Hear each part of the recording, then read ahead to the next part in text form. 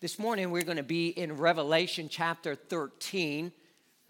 Revelation 13, we are introduced to two individuals that will play a prominent role in the times of the Great Tribulation. Satan, who has always wanted to be worshiped, will try to counterfeit the things of God and has always tried to counterfeit the things of God. Here we see in the Great Tribulation time, we see the reality that Satan will try to pose himself as God the Father, but he will have an antichrist. He will have one who is in opposition to Christ, but will also try to step into the place of Christ. And then there will be a counterfeit Holy Spirit who is known as the false prophet. We'll look at the false prophet next week.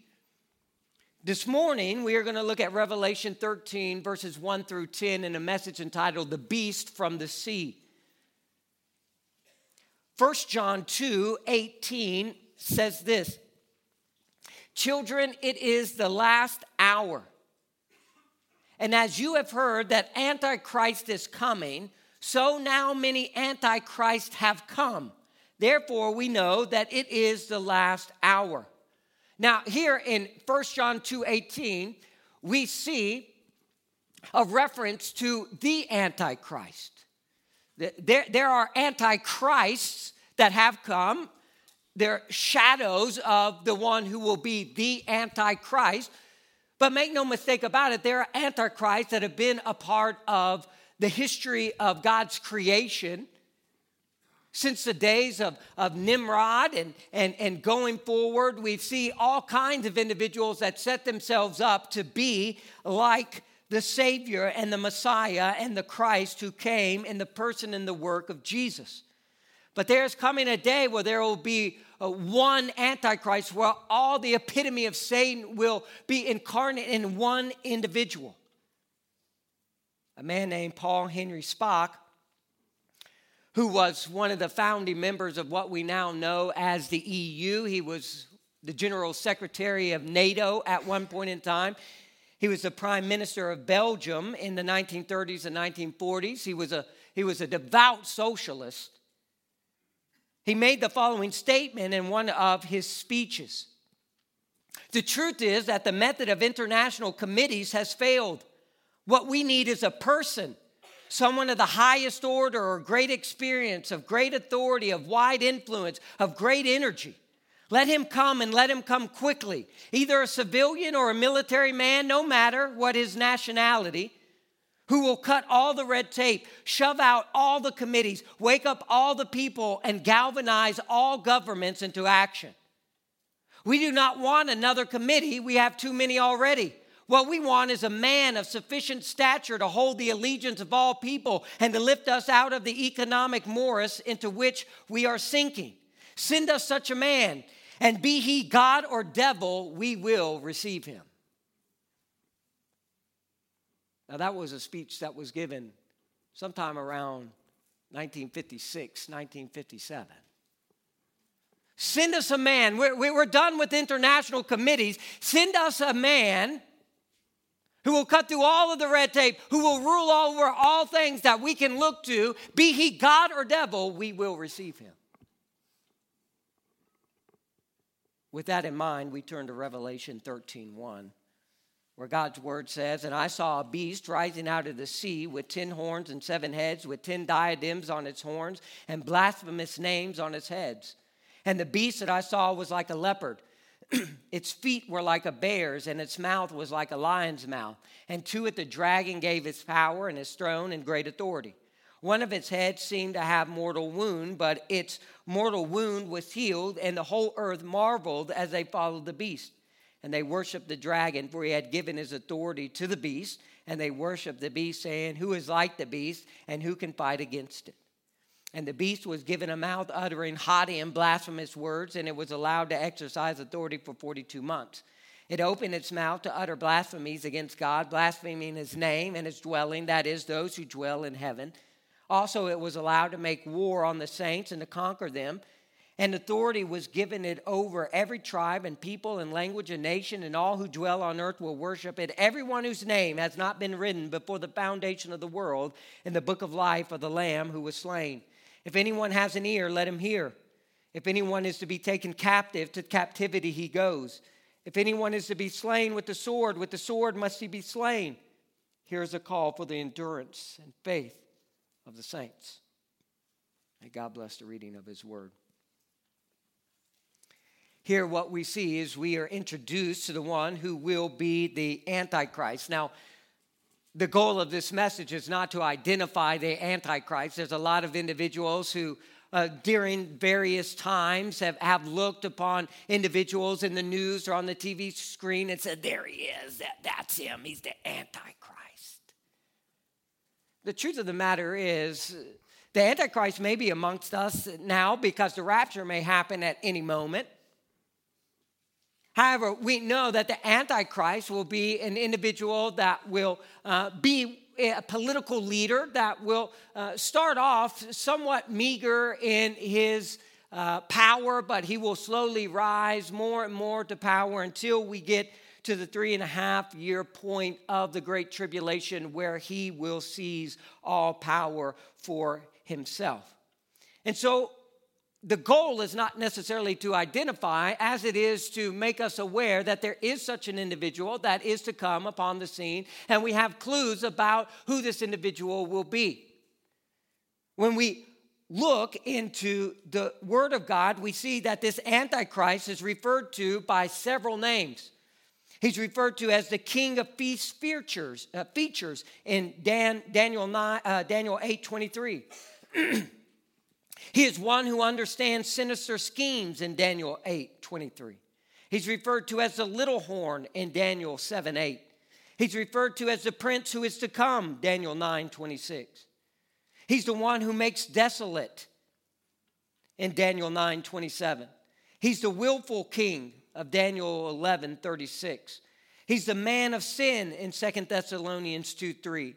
He's the son of perdition, 2 Thessalonians 2:3, and he is the lawless one, 2 Thessalonians 2:8. But here he is referred to as the beast, a beast that is rising out of the sea. And so the first thing that I want you to see, if you're taking notes, is that we are introduced in Revelation 13, which is the section of Revelation which is the enemies of the eternal one.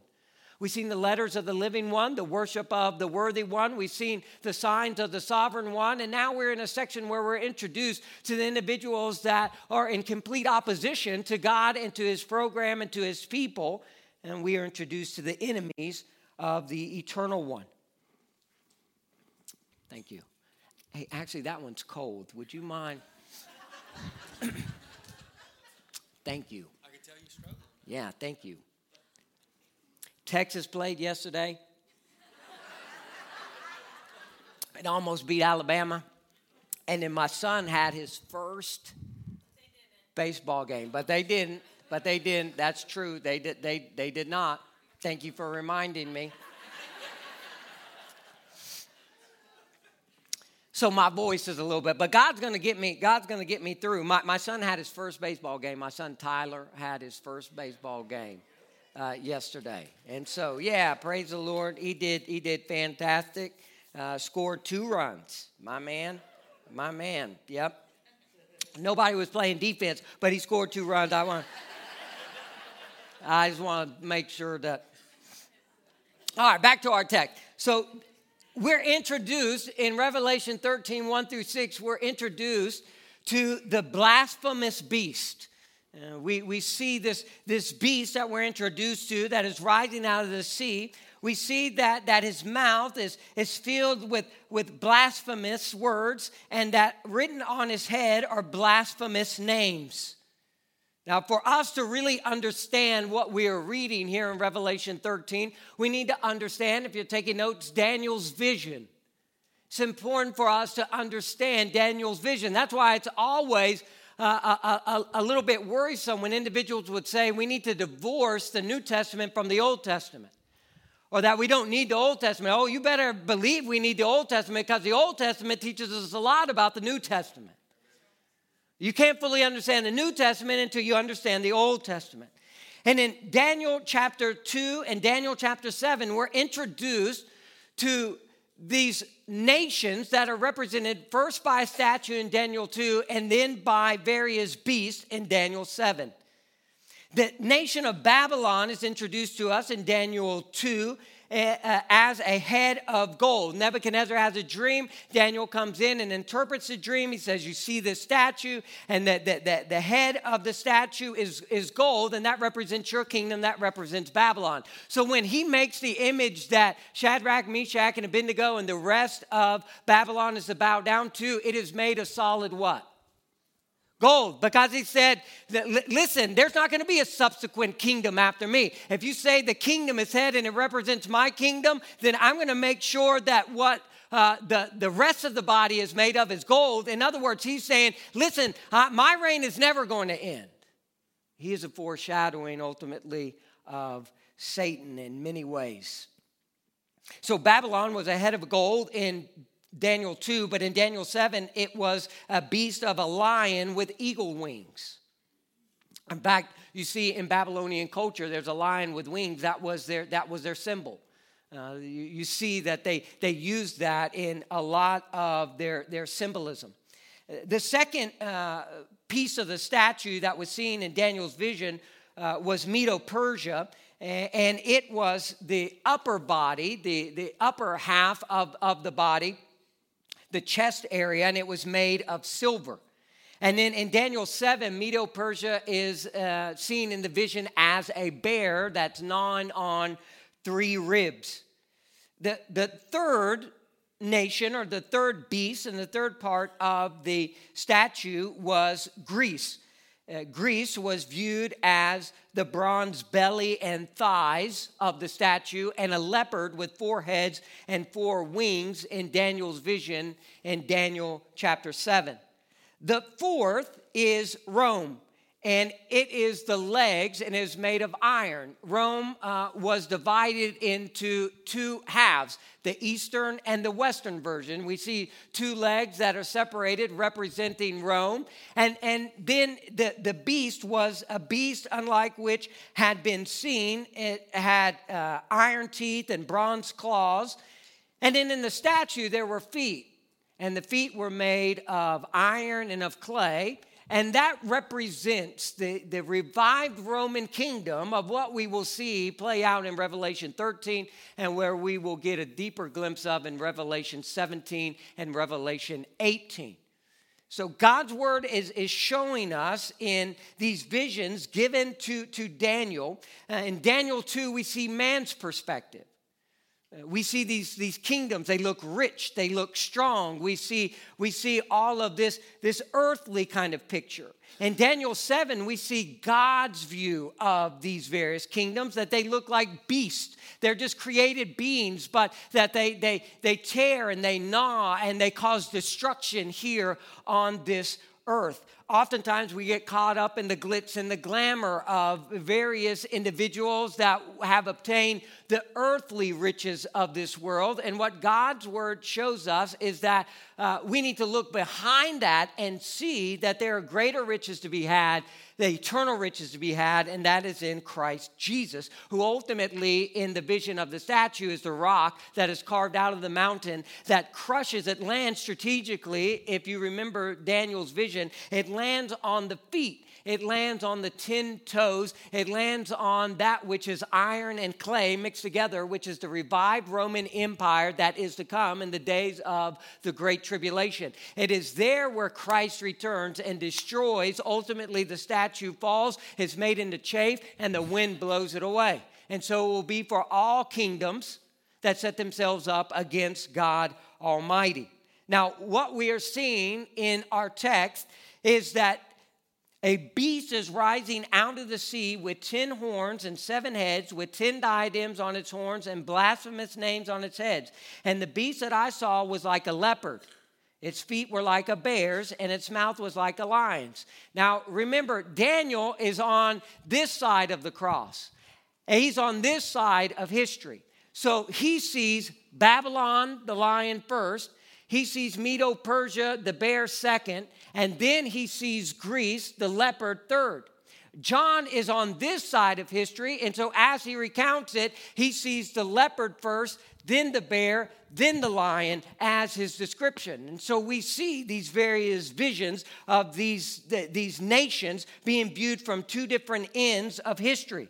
Now, Daniel 7:7-8 says this: after this, I saw in the night visions, and behold, a fourth beast. This is Rome, terrifying and dreadful and exceedingly strong. It had great iron teeth. It devoured and broke its pieces and stamped with what was left with its feet. It was different from all the beasts that were before it. It had 10 horns. Does that sound familiar? Back to Revelation 13. And I saw a beast rising out of the sea with 10 horns. I considered the horns back in Daniel, and behold, there came up among them another horn, a little one, before which 3 of the first horns were plucked up by the roots. And behold, in this horn were eyes like the eyes of a man, and a mouth speaking great things. Now, Daniel 7:23-25 goes on to say, thus he said, as for the fourth beast, there shall be a fourth kingdom on earth, which shall be different from all the kingdoms, and it shall devour the whole earth and trample it down and break it to pieces. As for the 10 horns, out of this kingdom 10 kings shall rise. So he tells us what these horns represent. 10 kings shall rise, and another shall arise after them. He shall be different from the former ones, and shall put down 3 kings. So there's 10 kings, 10 kingdoms, and there's going to be one that is going to subdue 3 of those kings. So you've got a 10-nation conglomeration, and out of that is going to come a ruler who is going to come into complete and ultimate power by subduing 3 of the other kings. Verse 25 of Daniel 7, he shall speak words against the Most High. Now, what does this say about the Antichrist that is to come? In verse 5, and the beast was given a mouth uttering haughty and blasphemous words. He shall speak words against the Most High, shall blaspheme the Most High, and shall wear out the saints of the Most High. Verse 7 of our text today says, also it was allowed to make war on the saints and to conquer them. Back in Daniel 7:25, that this beast was able to wear out the saints of the Most High, and shall think to change the times and the law. And they shall be given into his hand for a time, times, and half a time. That's always God's word's way of saying 3.5 years. Now, the Antichrist, because Satan is always trying to counterfeit. He's going to try to counterfeit the Trinity. He's going to have a counterfeit God, a counterfeit Christ, and a counterfeit Holy Spirit. Now, ultimately, he's going to be in power, the Antichrist. He'll be on the scene for the 7 years of the Great Tribulation, but he's going to come into power ultimately after subduing the 3.5 years in. And so that is going to leave him 3.5 years as a ruler on this earth. Our Lord and Savior Jesus Christ's earthly ministry was roughly about 3.5 years. Satan always tries to counterfeit what it is our Lord and Savior Jesus Christ has done and what God's program has done. Revelation 17:8-13 gives us a little bit more information about this blasphemous beast. The beast that you saw was and is not and is about to rise from the bottomless pit and go to destruction. In other words, he was, he is not, and he is about to rise again. So as we'll see here in just a moment, that Satan is even going to try to counterfeit the resurrection. Now, some individuals believe that the individual that is referred to in Revelation 17:8 here is Judas Iscariot. That he is not now, and that he will rise again. And that Satan will actually incarnate Judas, just as he did on the night that Judas betrayed Jesus. Now, whether or not that this is who the Antichrist is, he is some resurrected Judas, I don't know. That's what some scholars tend to believe. I believe that regardless, we see that there is somebody who this text leads us to believe, as well as Revelation 13, who is killed and is raised again. Now, I don't know that Satan has the power to raise anybody from the dead. Some individuals believe that actually what is being talked about is the revived Roman Empire, which seems to have been dead, will be revived again, and that is what is being referred to in this passage of Scripture. But the beast that you saw, the beast from the sea, was and is not and is about to rise from the bottomless pit and go to destruction. And the dwellers on earth, whose names have not been written in the book of life from the foundation of the world, will marvel to see the beast, because it was and is not and is to come. This calls for a mind with wisdom. The 7 heads are 7 mountains on which the woman is seated. Now, Rome was built on 7 hills. The old Roman Empire, Rome was built on 7 hills. So I believe this is a good indication that this is talking about a revived Roman Empire. This calls for a mind with wisdom. The 7 heads are 7 mountains on which the woman is seated. There are also 7 kings, 5 of whom have fallen. 1 is, and the other has not yet come. So there have been 6 world ruling empires within the history of man. The Assyrian Empire, the Egyptian Empire, the Babylonian Empire, the Medo-Persian Empire, the Grecian Empire. So as we see in Revelation 17:10, there are also 7 kings. They're talking about 7 kingdoms, 5 of whom have fallen. Those 5 have fallen. There is one that is. Well, as John is writing it, the only nation that was ruling the entire world was Rome.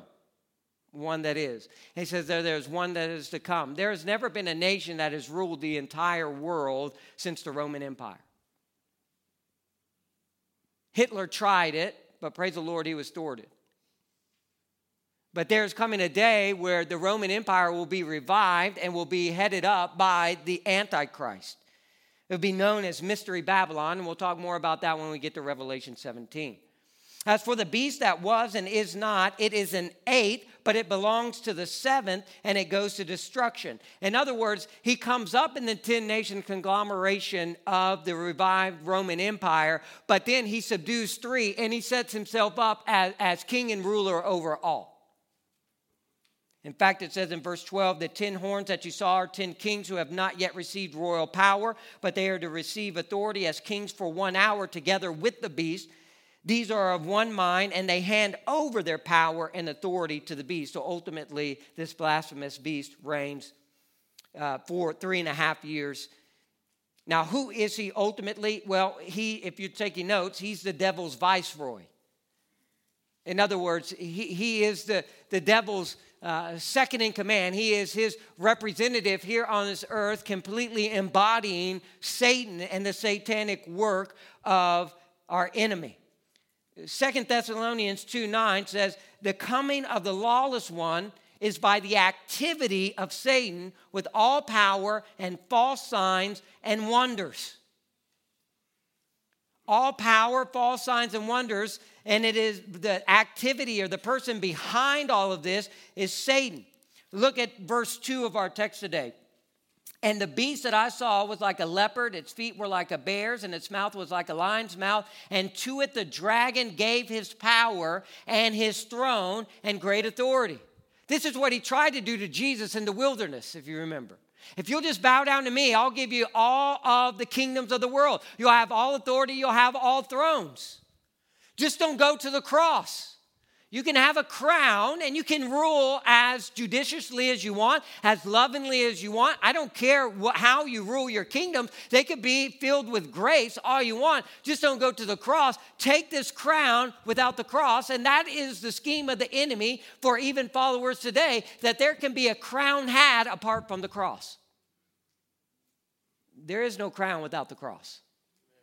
You must die to self. You must pick up your cross. You must die to self.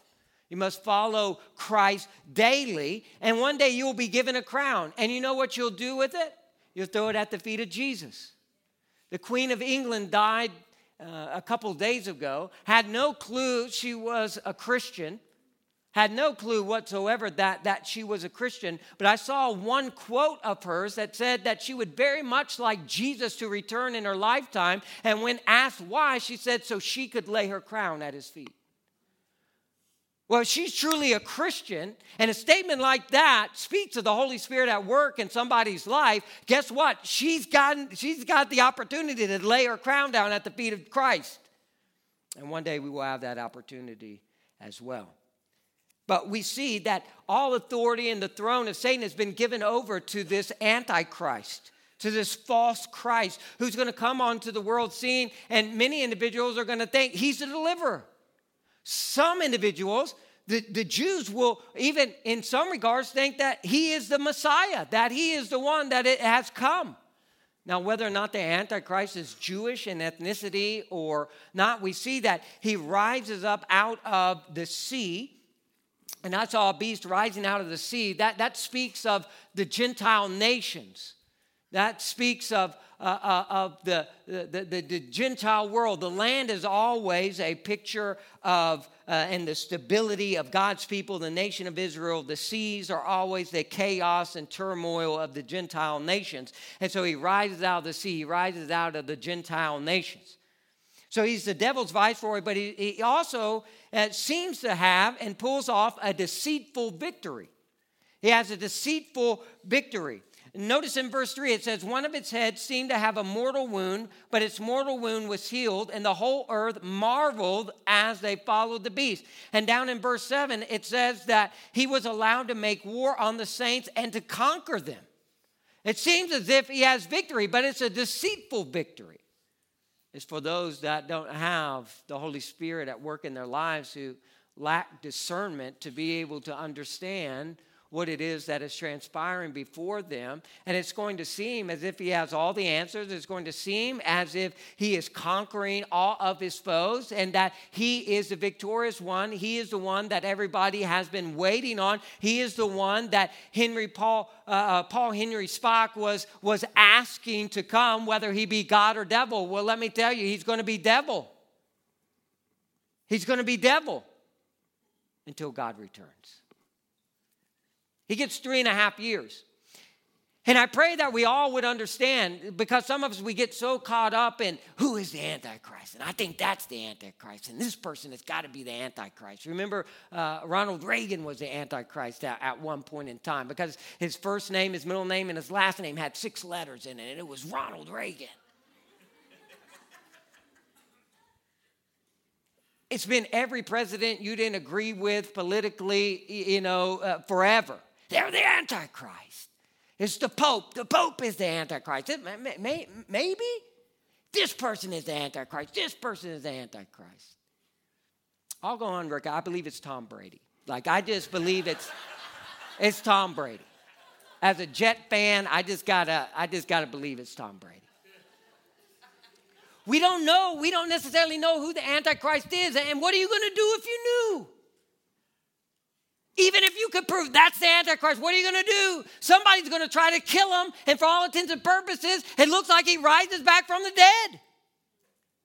What are you going to do? Trust in Jesus?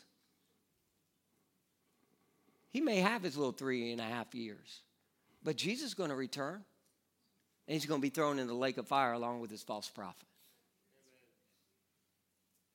We get so worried and fretful about, Jesus. It's Jesus. Jesus returns. Jesus brings victory. Now, that doesn't mean we don't exercise discernment. It just means that we realize that Jesus is in control. So we see that this Antichrist will pull off what seems to be a victory, but it is a deceitful victory. Whether or not he actually dies, as it says in verse 3, that he has a mortal wound, but his mortal wound was healed. Whether or not he actually dies and is resurrected in this counterfeit resurrection of Jesus, I really don't know. There are people that are very adamant that he does die, and then Satan is able in some way to bring him back to life. There's some individuals that see that this is actually talking about the revived Roman Empire that looked like it was once dead for so long, and now that it is back. Or it's going to be an illusion, right? It's going to look like the individual has been killed and comes back to life. That I don't necessarily know. I know that as a result of what transpires in whatever one of those scenarios, individuals are going to worship the beast as a result. And that brings us to the second point, the Babylonian blind. Now, we'll talk more about this when we get to Revelation 17, what I mean by the Babylonian blind. But really, all lost people are the Babylonian blind. When you think about Babylon, you go all the way back. Babylon is where the Tower of Babel was first built. And the Tower of Babel, the very heart of Babylonian blindness, is that we can be God. We would make better gods than God, that we can be our own gods. You even hear that in churches today. You're a little g God. No, you're not. You're a rebel against God. And unless you place your faith and trust in Jesus Christ, you remain a rebel against God. You're adopted into the forever family of God and you become a child of God, but you are not a God. That's a Babylonian spirit that says we'll build big enough, high enough, and we'll overcome the troubles of sin in this world apart from the redemptive plan of God Almighty. Now, the revived Roman Empire, I believe, is going to be a conglomeration mainly made up of European nations just because of the geography of the Roman Empire that existed many years ago. Just for fun, go look at the EU parliamentary building in Strasbourg, France. We'll look more about that in Revelation 17. And then start to ask yourself why the top of it is left open the way it is and what the architects utilized as somewhat of their template to build it off of. I won't ruin that. Just the EU Parliamentary Building in Strasbourg, France. Look that up. But we see this Babylonian blindness, this idea that we don't need God. We can figure it out ourselves. And this is what we see transpiring all throughout the time of the book of Revelation through the Great Tribulation. 2 Thessalonians 2:3-4 says this, "Let no one deceive you in any way, for that day will not come unless the rebellion comes first, and the man of lawlessness is revealed, the son of destruction, who opposes and exalts himself against every so-called God or object of worship, so that he takes a seat in the temple of God, proclaiming himself to be God." Ultimately, that is the spirit of Babylonianism. We don't need God. We can be our own God. In fact, we would make a better God than God. Is that not the lie of Satan in the Garden of Eden? Did God really say? Well, the reason why he said that is because he knows you'll be like God. I don't know about you, but I make a horrible God. You make a horrible God. But we look to individuals to be our gods for us. We look to our spouses, we look to our children, we look to political figures, we look to religious leaders to be God for us. No. You don't need somebody to be a go-between for you and God Almighty. Jesus Christ has already done that. The veil has been torn. You have direct access to God through Christ. You make a horrible God. I make a horrible God. But the spirit of Babylonianism is the opposite, to say, no. You make a great God. Who knows better for your life than you? You do you. That phrase sound familiar? You get what you need to get. You focus in on everything that you want. You don't want to be married anymore? Divorce. You don't want to adhere to God's commands in Scripture? Throw them out. You live your life however you want to live your life. And the world is replete with all kinds of destruction as a result of the Babylonianism in the hearts and minds of men. Romans 12:2 says this, if you're taking notes, we see in verse 3 of Revelation 13 that one of its heads seemed to have a mortal wound, but its mortal wound was healed, and the whole earth marveled, or they wondered, they were in awe. And so there's this rebellious wonder that transpires as a result. There's this rebellious wonder. And in the hearts and minds of individuals that have set themselves up against God, there's this wonder at these other kingdoms and what it is that they have and do accomplish. Romans 12:2 tells us, therefore, we need to have a spirit of discernment. If one of the things that is lacking in the church today, it is discernment to know whether or not what is being propagated as Christian or as godly aligns with what is actually presented to us as Christian and as godly in God's Word. We'll let anybody stamp the name of Jesus on something, any kind of film, any kind of book, any kind of anything, as long as it appears Christian in nature, we'll just take it wholesale.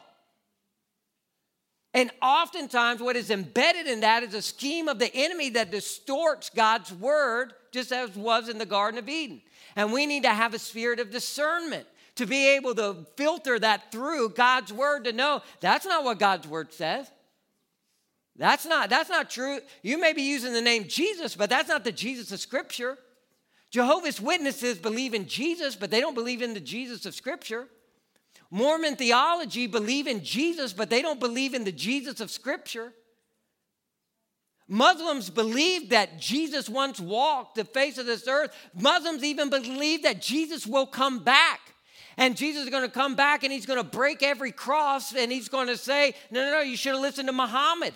Their eschatology believes in the return of Jesus, but they don't believe in Jesus of Scripture. We must have discernment, and what's going to be lacking in the days of the Great Tribulation, because there's going to be one world religion, is people are going to lack discernment.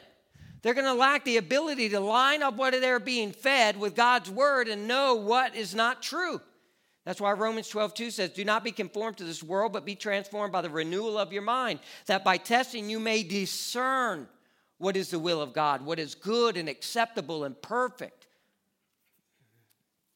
We'll have to come back. That's a whole message right there.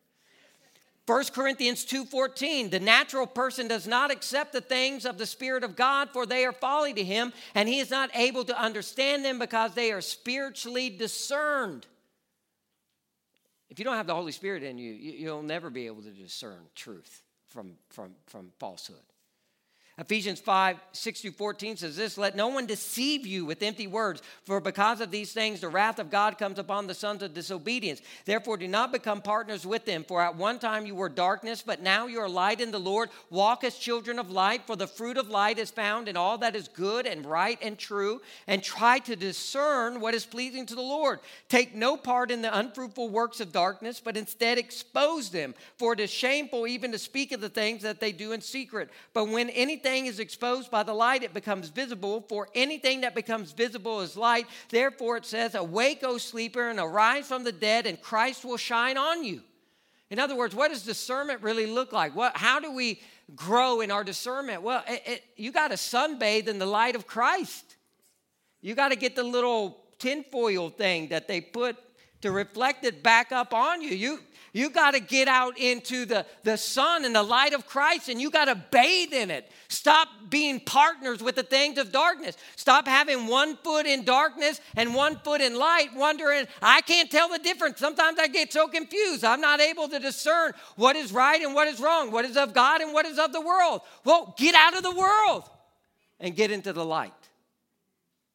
Bathe in the light. And watch your spiritual discernment increase. Hebrews 5:14 says this, but solid food is for the mature, for those who have their powers of discernment trained by constant practice to distinguish good from evil. This will be the thing that is lacking the most in the church leading up to the rapture, leading up to the Great Tribulation. So how do we grow in our discernment? Well, first you've got to understand there are spiritual absolutes. You have to know there are spiritual absolutes. That's why this idea that truth is relative is so dangerous, because it hinders us from having true discernment. If everything is true, nothing is true. And if nothing is true, then who knows what? You need to pray. You need to speak to God. You want to grow in spiritual discernment? You need to pray and ask for wisdom. That's what the book of James tells us. You need to study his word.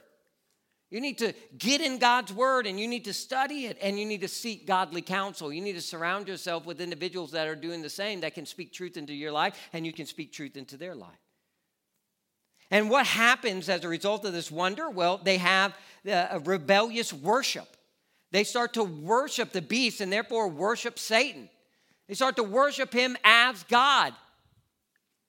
We see this rebellious worship that has transpired throughout all of humanity, and we'll see that it will culminate in this one world religion where individuals will ultimately start to worship the beast as God Almighty. Then they make a rebellious war against God's people. We see that in verse 7, that God allows them in this moment, in his sovereignty, for them to make war and to seemingly conquer the saints. But the truth of the matter is, we know that he doesn't conquer them, because death here on this life for a Christian just means the first breath in God's kingdom that is to come. And so we see this blasphemous beast. We see the response to this blasphemous beast by the Babylonian blind. But praise the Lord, just as all throughout the book of Revelation, there's good news. Amen?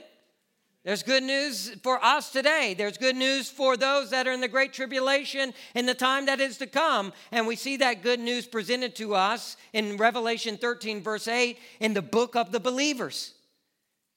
Revelation verse 8 of chapter 13 says, and all who dwell on earth will worship it, talking about the beast. Everyone whose name has not been written before the foundation of the world in the book of life of the Lamb who was slain. This book of believers we see in Revelation 20, 11 through 15 is what individuals' eternities are based upon. Then I saw a great white throne and him who was seated on it. From his presence, earth and sky fled away, and no place was found for them. And I saw the dead, great and small, standing before the throne, and books were opened. Then another book was opened, which is the book of life, and the dead were judged by what was written in the books, according to what they had done.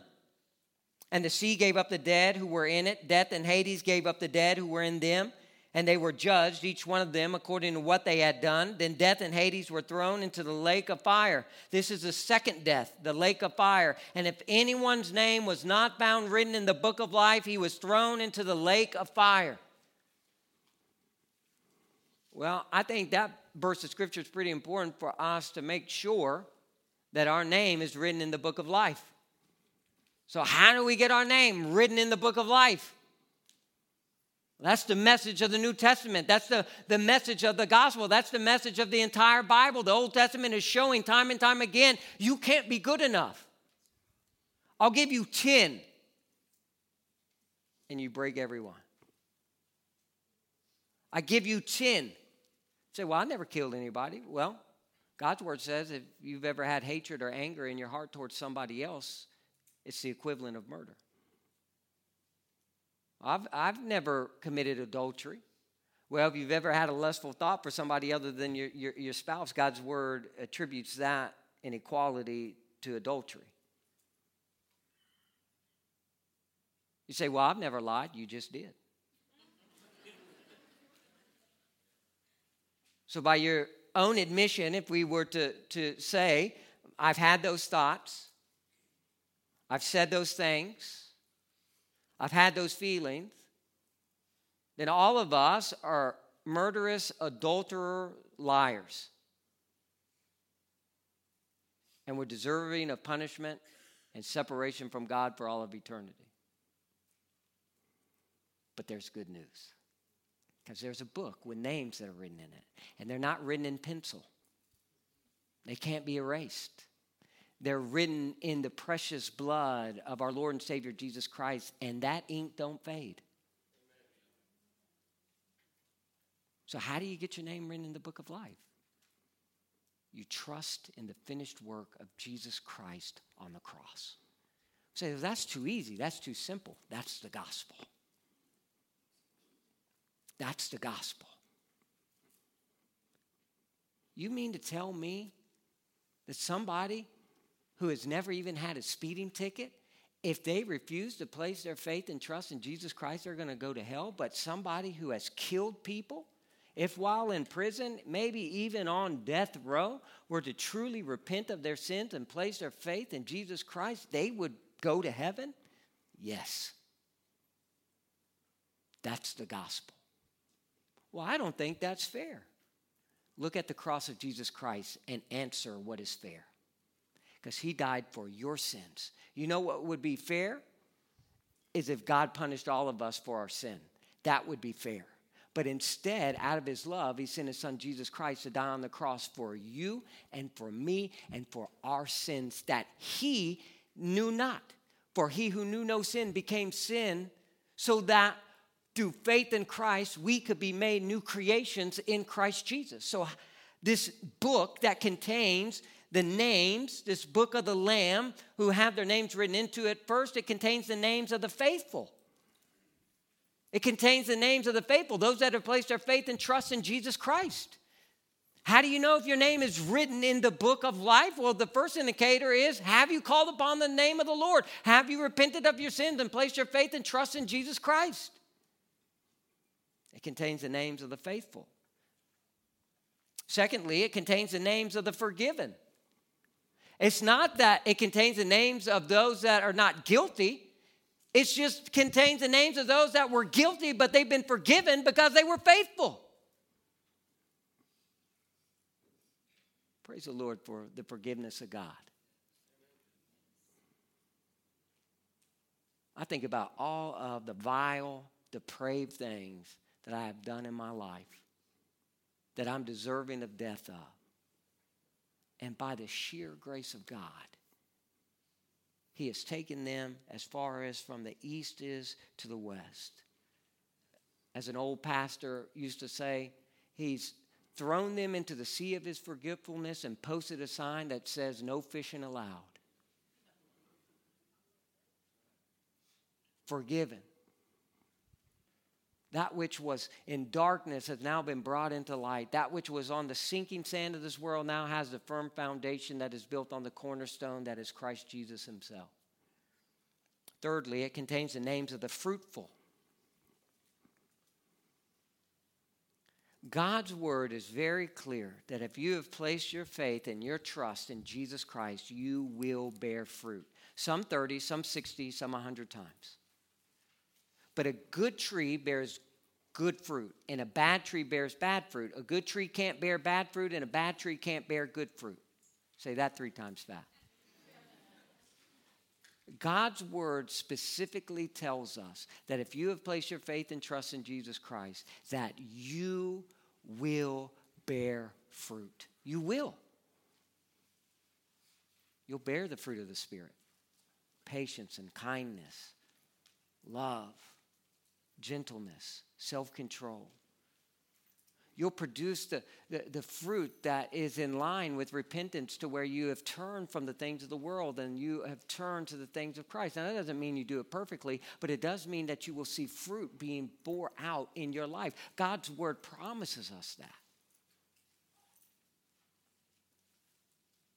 Those individuals who have their names written in the book of life, they are the faithful, the forgiven, and the fruitful. Is your name written in that book? And if you were to say yes, on what basis?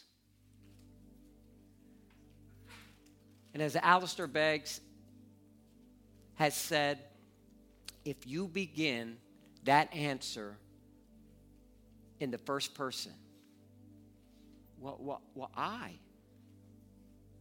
have. I've done this. I did this.